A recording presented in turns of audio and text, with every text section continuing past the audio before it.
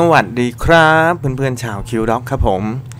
EP นี้ก็จะเป็น EP ที่10แล้วครับผมแป๊บเดียวนะครับผมก็ EP ที่10เข้ามาแล้วครับโอเคครับผม EP นี้นะครับผมก็จะมาแนะนำในการเลือกซื้อน้องหมานะครับผมคิดว่าหลายๆคนอาจจะยังไม่รู้เรื่องนี้มาก่อนนะครับเพราะว่าก่อนหน้านี้ EP ก่อนอันนี้เราก็ได้แนะนำวิธีการเลือกซื้ออย่างไรไม่ให้โดนโกงไปละพอมา EP นี้เราก็เลยจะแนะนำว่าก่อนที่จะเลือกซื้อครับผมต้องเลือกอย่างไรบ้างครับวันนี้เราก็จะมี6ข้อนะครับผม6ข้อนี้ต้องอ่านก่อนเลยครับผมว่า6ข้อนี้มีอะไรกันบ้างครับผมก่อนที่จะเลือกซื้อน้องหมานะครับผมโอเคเราเข้าเรื่องกันเลยครับอันดับแรกนะครับผมที่ผมเห็นมาบ่อยมากก็คือการเลือกซื้อน้องหมาที่มีอายุยังไม่ถึงครับผมที่จะควรที่จะย้ายบ้านนะครับผมหลักๆเลยส่วนมากเคยมีนะครับผมเคยเจอคนที่ซื้อน้องหมาไปโดยที่อายุ20วันคือมันเป็นไปไม่ได้ที่จะซื้อ20วันคือ20วันนี้ยังไม่หย่านมนะครับคือน้องหมาจะหย่น้องหมาจะหย่านมก็อยู่ที่ประมาณ30วันขึ้นไปครับผมแล้วก็วัคซีนเข็มแรกที่จะให้ได้ก็จะเป็น45วันขึ้นไปสัตวแพทย์บางที่ก็อาจจะฉีดให้เมื่ออายุ30วันนะครับผมแต่ทางที่ดีคือ45วันแล้วก็ได้รับวัคซีนเข็มแรกครับผมทีนี้เวลาเราจะซื้อครับผมเน้นย้ำเลยนะครับผมว่าควรซื้อน้องหมาที่มีอายุ45วันขึ้นไปครับหรือว่าได้รับวัคซีนเข็มแรกเท่านั้นนะครับผมถ้าไม่งั้นน่ะคือคุณเสี่ยงมากไม่ว่าคุณจะชอบตัวนี้ขนาดไหนหรือว่ายังไงก็ตามครับผมรออีกแป๊บเดียวครับไม่นานครับผมเชื่อได้ว่าหลังจากเราซื้อไปแล้วเราจะแฮปปี้มากกว่าที่จะต้องมาคอยเป็นห่วงว่าน้องหมาจะเป็นอะไรไหมหรือว่าน้องหมาจะพอไปถึงที่ของเราแล้วจะมีทั้งติดเชื้อหรือว่าอะไรก็ตามครับผมคือควรที่จะ45วันขึ้นไปครับอีกอย่างหนึ่งนะครับผมอันนี้ในฝั่งของคนซื้อผมก็อยากแนะนำในส่วนฝั่งของคนขายบ้างนะครับผมควรขายน้องหมาที่มีอายุ30วันขึ้นไปแล้วนะครับผมหรือว่า45วันนะครับที่ดีที่สุดนะครับผมอย่าเห็นแก่เงินที่จะขายไปแล้วได้เงินมาแล้วจบนะครับผมเพราะว่าอาจจะมีปัญหาตามมาก็ได้ครับถ้าเราขายน้องหมาที่มีอายุน้อยๆให้ลูกค้าไปนะครับผมเพราะว่าอาจจะทำให้น้องหมาเสียชีวิตก่อนได้ครับผมโอเคครับผมข้อแรกก็อายุไปแล้วครับผมข้อที่2ครับข้อที่2ก็คือใบรับรองครับผมก็คือใบเพชรดีกรีนั่นแหละครับอันนี้ซึ่งผมคิดว่าแล้วแต่คนนะเพราะใบเพชรดีกรีนี้มันก็เป็นใบรับรองว่าพ่อสายพันธุ์นี้แม่สายพันธุ์นี้มาจากปู่ย่าตายายคนไหนอะไรยังไงนะครับผมอันนี้ก็เพื่อเป็นความชัวร์ในเรื่องของสายพันธุ์นะครับผมหรือบางคนคือชอบตัวเนี้ยอาจจะไม่ได้สนใจว่าพ่อแม่มันเป็นใครอะไรยังไงฉันไม่สนโอเคตัวนี้ฉันชอบแล้วก็ซื้อได้เลยครับผมอันนี้เรื่องนี้มันก็ขึ้นอยู่กับแล้วแต่คนที่จะซีเรียสหรือไม่ซีเรียสแต่ผมจะเน้นย้ำอีกอย่างหนึ่งนะครับผมสำหรับคนที่ไม่ซีเรียสนะหมาตอนเด็กมันจะเป็นอีกแบบหนึ่งแต่พอโตมามันจะเผยให้เห็นว่าพ่อมันเป็นยังไงแม่มันเป็นยังไงหรือปู่ย่าตายายได้เชื้อมาจากปู่ย่าตายายนะครับผมคือเขายังมีการเปลี่ยนแปลงของโครงสร้างร่างกายแล้วก็ขนนะครับผมอย่างที่เคยเล่าใน EP ที่แล้วว่าหมาปอมสีขาวยังกลับเป็นสีแดงได้เลยหรือหมาพันธุ์ตัวเล็กๆหรือไซส์ทีครับก็ได้ไม่กี่เดือนโตมาแบบโอ้โหจะครึ่งขาแล้วอย่างเงี้ยคือทางที่ดีควรมีก็ได้มีก็ได้แล้วอันนี้คือแล้วแต่คนเนาะแล้วแต่คนชอบแล้วก็อีกเรื่องนึงนะครับผมได้มีทำเว็บไซต์เป็นใบเพชรดีกรีนะครับผมออนไลน์ครับ คือทุกคนสามารถสมัครไปใช้งานได้นะครับผมเพราะว่าจะเป็นการเก็บข้อมูลจะได้รู้ว่าพ่อแม่สายพันธุ์มาจากไหนใครเป็นเจ้าของนะครับผมหรือสามารถเซฟ QR code แล้วก็เอาไปติดแท็กให้น้องหมาหรืออะไรก็ได้ครับอันนี้สมัครฟรีครับผมเข้าไปที่www.thaipetdigi.com ครับผมก็สามารถสมัครใช้งานได้เลยครับโอเคครับใบรับรองผ่านไปแล้วครับผมอันดับที่3ครับผมก่อนที่เราจะเลือกซื้อน้องหมานะครับผมให้ดูที่พ่อพันธุ์แม่พันธุ์ครับผมเช็คกับฟาร์มหรือเจ้าของสุนัขนะครับผมว่าพ่อพันธุ์แม่พันธุ์รูปร่างหน้าตายังไงเพราะว่าเราจะไม่ต้องมาเสียใจทีหลังเวลาน้องหมาโตขึ้นมาแล้วมันไม่เหมือนเดิมคืออันนี้ก็สำคัญครับผมเพราะว่าจะได้เช็คให้ชัวร์ว่าพ่อเขาสีนี้แม่เขาสีนี้จะได้รู้ว่าพ่อแม่เป็นสายพันธุ์ไหนนะครับผมสืบเชื้อสายมาจากปู่ย่าตายายเป็นสายไหนอะไรยังไงนะครับผมอันนี้ก็ต้องเช็คให้ดีๆนะครับผมเพราะว่าจะได้ชัวร์ในสายเรื่องของสายพันธุ์นะครับผมโอเคครับผมข้อนี้ก็ไม่น่าจะเช็คยากครับในส่วนของเช็คพ่อพันธุ์แม่พันธุ์ว่าเป็นมายังไงอะไรยังไงเป็นของใครเป็นเจ้าของปู่ย่าตายายเป็นใครนะครับโอเคข้อต่อไปครับผมตอนนี้รู้สึกว่ากะทิจะหิวมากเลยครับข้อ4ครับผมอันเนี้ยผมจะเน้นย้ำเลยนะว่าสำคัญเพราะว่าข้อ4คือโรคที่ติดต่อจากสายพันธุ์ครับข้อนี้สำคัญอันดับแรกอย่างเช่นนะครับผมโรคเรื้อนครับโรคเรื้อนเปียกเนี่ยเป็นติดต่อทางพันธุกรรมนะครับผมถ้าสมมุติว่าพ่อเป็นแม่เป็นติดลูกแน่นอนคืออันนี้ต้องเช็คจากพ่อพันธุ์แม่พันธุ์จากเมื่อกี้ครับผมเพราะว่าเราต้องเช็คให้ดีๆว่าพ่อแม่เขาเนี่ยมีเรื้อนเปียกไหมหรือมีอีกหลายๆโรคนะครับผมที่ติดต่อจากพันธุกรรมอะครับอย่างเช่นอีกแง่หนึ่งก็คือเขาเรียกว่าอะไรอะที่มันเขาเรียกว่าทองแดงป่ะไข่ทองแดงป่ะคือมันจะมีไข่ข้างเดียวอันนี้มาจากตัวผู้นะอันนี้มาจากตัวผู้คือถ้าพ่อพันธุ์มีไข่ข้างเดียวคือถามว่าไข่ข้างเดียวมันสามารถผสมพันธุ์ได้ไหมผสมพันธุ์ได้นะครับผมมันเป็นทองแดงอ่ะมันผสมพันธุ์ได้แต่มีโอกาสติดน้อยแต่ถามว่าติดได้ไหมติดครับแต่พอติดแล้วยังไงมันจะต่อไปถึงลูกมันนะครับคือจริงๆแล้วถ้าเป็นทองแดงอ่ะเขาจะไม่ให้ผสมพันธุ์เนาะแต่ถามว่ามันก็อาจจะมีบางคนที่เอาไปผสมพันธุ์ก็มีอันนี้ก็มีให้เห็นบ้างครับเพราะว่าไอ้ไข่ทองแดงเนี่ยมันสามารถติดต่อไปถึงลูกได้ครับผมแล้วตอนเด็กๆเนี่ยเราจะค้ำไข่มันไม่เจอเพราะมันจะอยู่ข้างล่างมันจะอยู่ลึกอ่ะมันจะค้ำไม่ค่อยครบมันต้องอายุ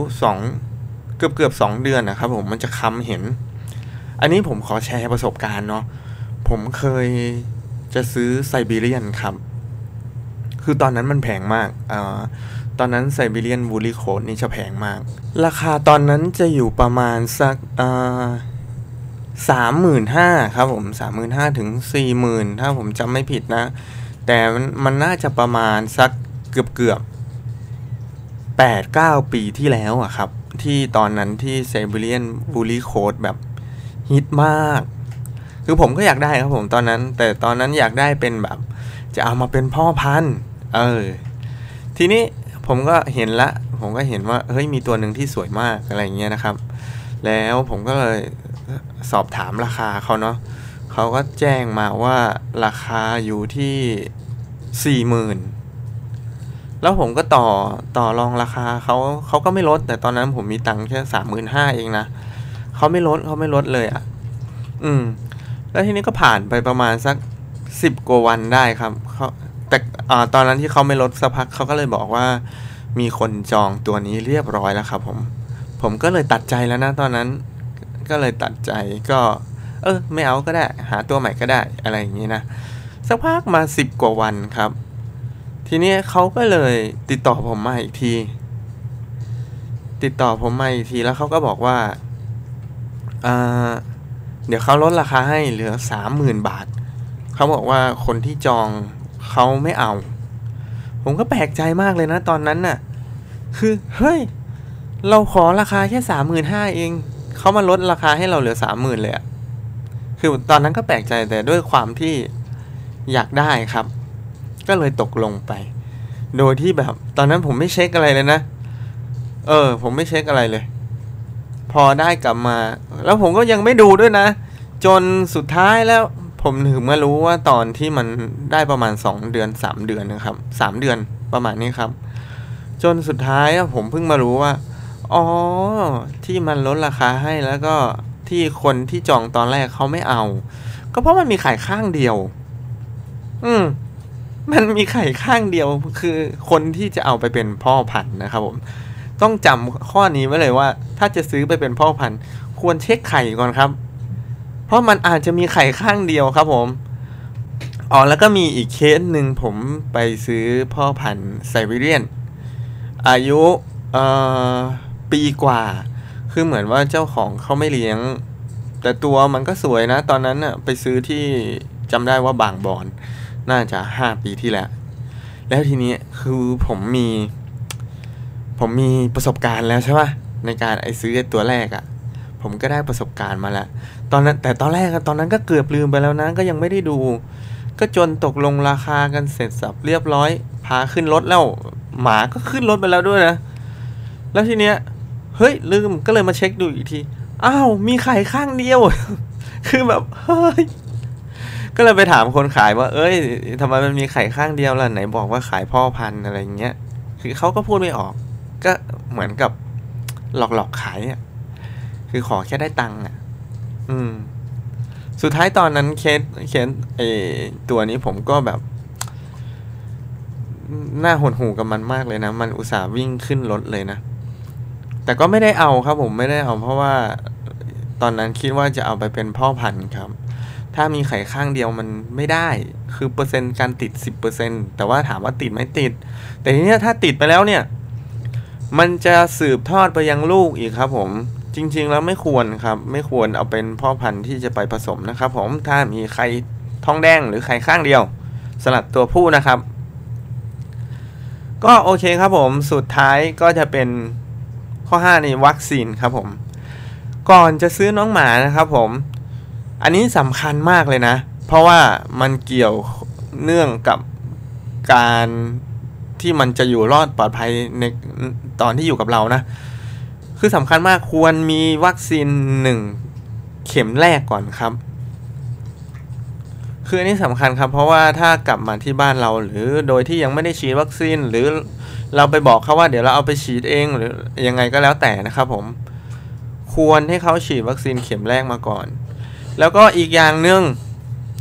ฉีดเข็มแรกไม่พอนะครับผมเวลาที่จะเอาจากพ่อค้าแม่ค้า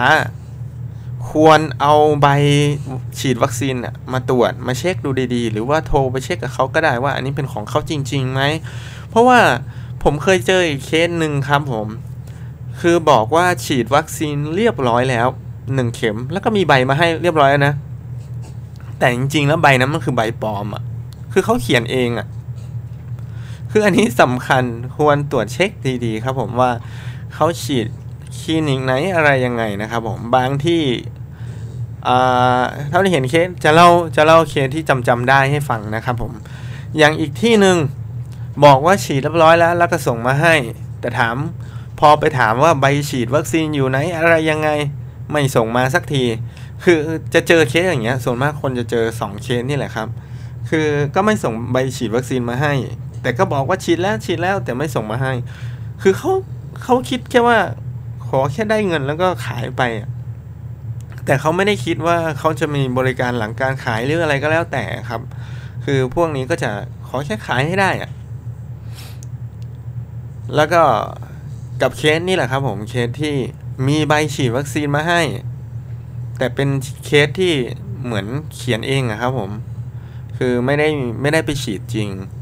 คือไปเอาใบอันนี้แล้วก็มาเขียนเองก็ประมาณนี้ครับผมเรื่องต่อไปครับโอเคอันนี้ก็จะมาน่าจะขั้นตอนสุดท้ายแล้วครับผมก็จะเป็นการเช็คสุขภาพครับผมต้องเช็คสุขภาพน้องหมาที่เราจะเลือกซื้อให้ดีนะครับผม ลองปล่อยให้วิ่งดูมีอาการหอบหืดหรืออะไรไหมหรือว่ามีการซึมเศร้าไม่เล่นไม่อะไรคือไม่ลุกนอนอย่างเดียวอะไรเงี้ยคืออันนี้ก็ไม่ควรเอานะถ้าพอไปถึงปุ๊บมีคนมาเล่นด้วยแล้วแบบโอ้ยไม่เล่นอะไรเลยนอนอย่างเดียวเลยนี่คือก็ควรเช็คดีๆนะครับผมแล้วก็อย่าลืมครับผมที่สำคัญเลยไอ้เลื้อนเปียกครับมีเป็นเลื้อนมือเป็นแผลมีเป็นอะไรเนี่ยคือให้เช็คดีๆอ่ะคือถ้ามีเลื้อนมีอะไรเนี่ยไม่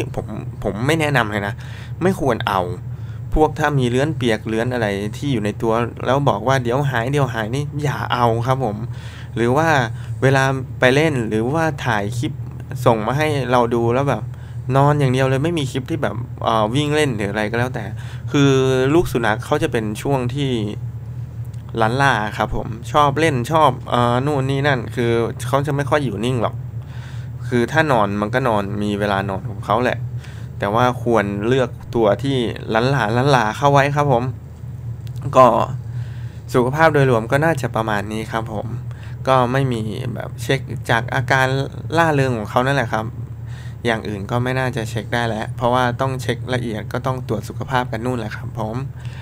ในเรื่องนี้เรายังไม่ได้พูดถึงราคาเนาะอันนี้แถมให้ละกันในส่วนของราคานะครับผม